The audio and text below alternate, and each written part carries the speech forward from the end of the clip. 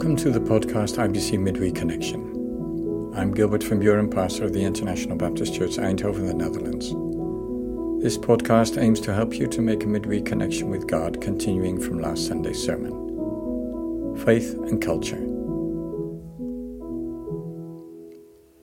Last Sunday, as we reflected on Isaac and Rebekah not wanting their sons to marry a Canaanite woman, we have been seeking biblical guidelines how to relate to our own culture.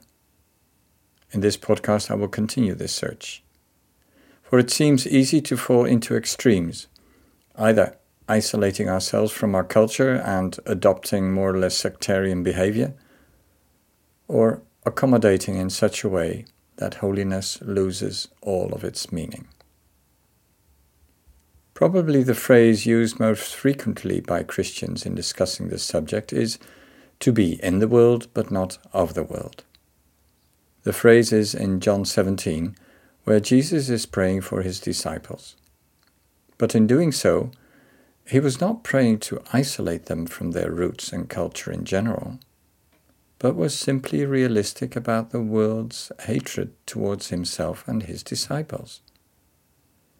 His prayer is a follow-up from his teaching in the previous chapters.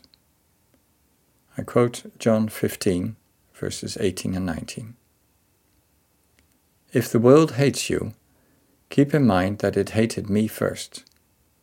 If you would belong to the world, it would love you as its own.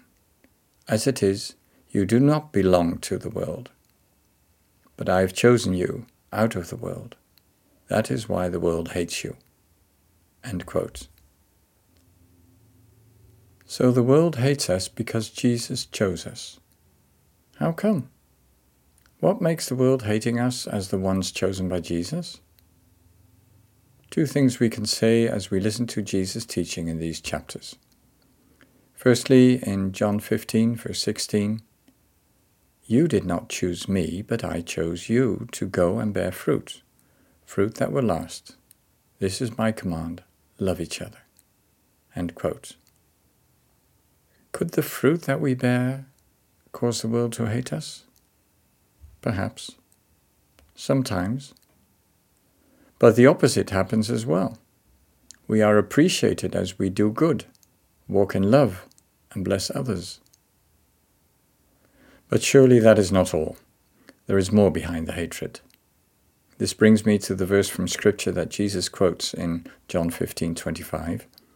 "They hated me without reason."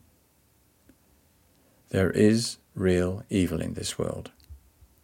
The Bible is realistic about the activities of the forces of darkness.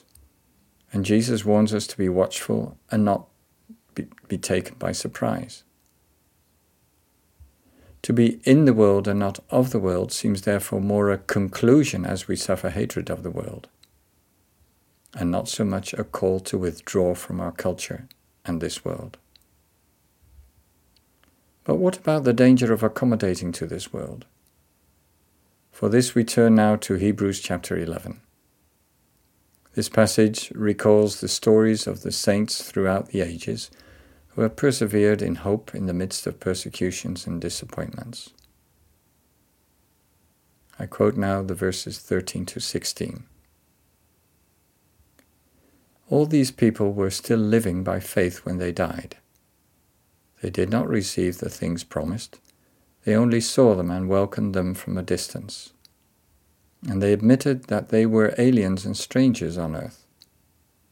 People who say such things show that they are looking for a country of their own. If they had been thinking of the country they had left, they would have had opportunity to return.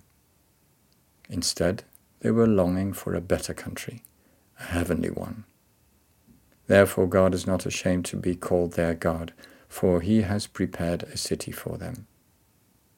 End quote. What made these saints strangers on earth? The answer is believing the promise God had given them. Strangers on earth are those who look beyond what is here and now and what can be managed and developed through human efforts. Strangers on earth wait for the promise of heaven, not passively, as we can read from the testimonies in Hebrews chapter 11, but in their engagement with society, with the world around them, they testify of hearing and responding to the voice of God, that the world is not yet what it should be, and that we are called to walk in love and do justice as we wait for the promise. It reminds me of the beautiful lines of a hymn. Ever lift thy face upon me as I work and wait for thee, resting neath thy smile, Lord Jesus, earth's dark shadows flee. Waiting for the promise of God is waiting for his kingdom, waiting for the Messiah to reign in love, peace, truth, and justice. And as we wait actively, engaging in this world, we bear the fruit of the Spirit until he comes. I will close in prayer now. Our Father who is in heaven, thank you for the promise of the coming of your kingdom. We desire your kingdom. We wait for your kingdom. And as we wait, we work for you and serve you in this world. Help us to enjoy the good things of this world and to disengage from these things that oppose the coming of your kingdom. Hear our prayers, we pray in Jesus' name.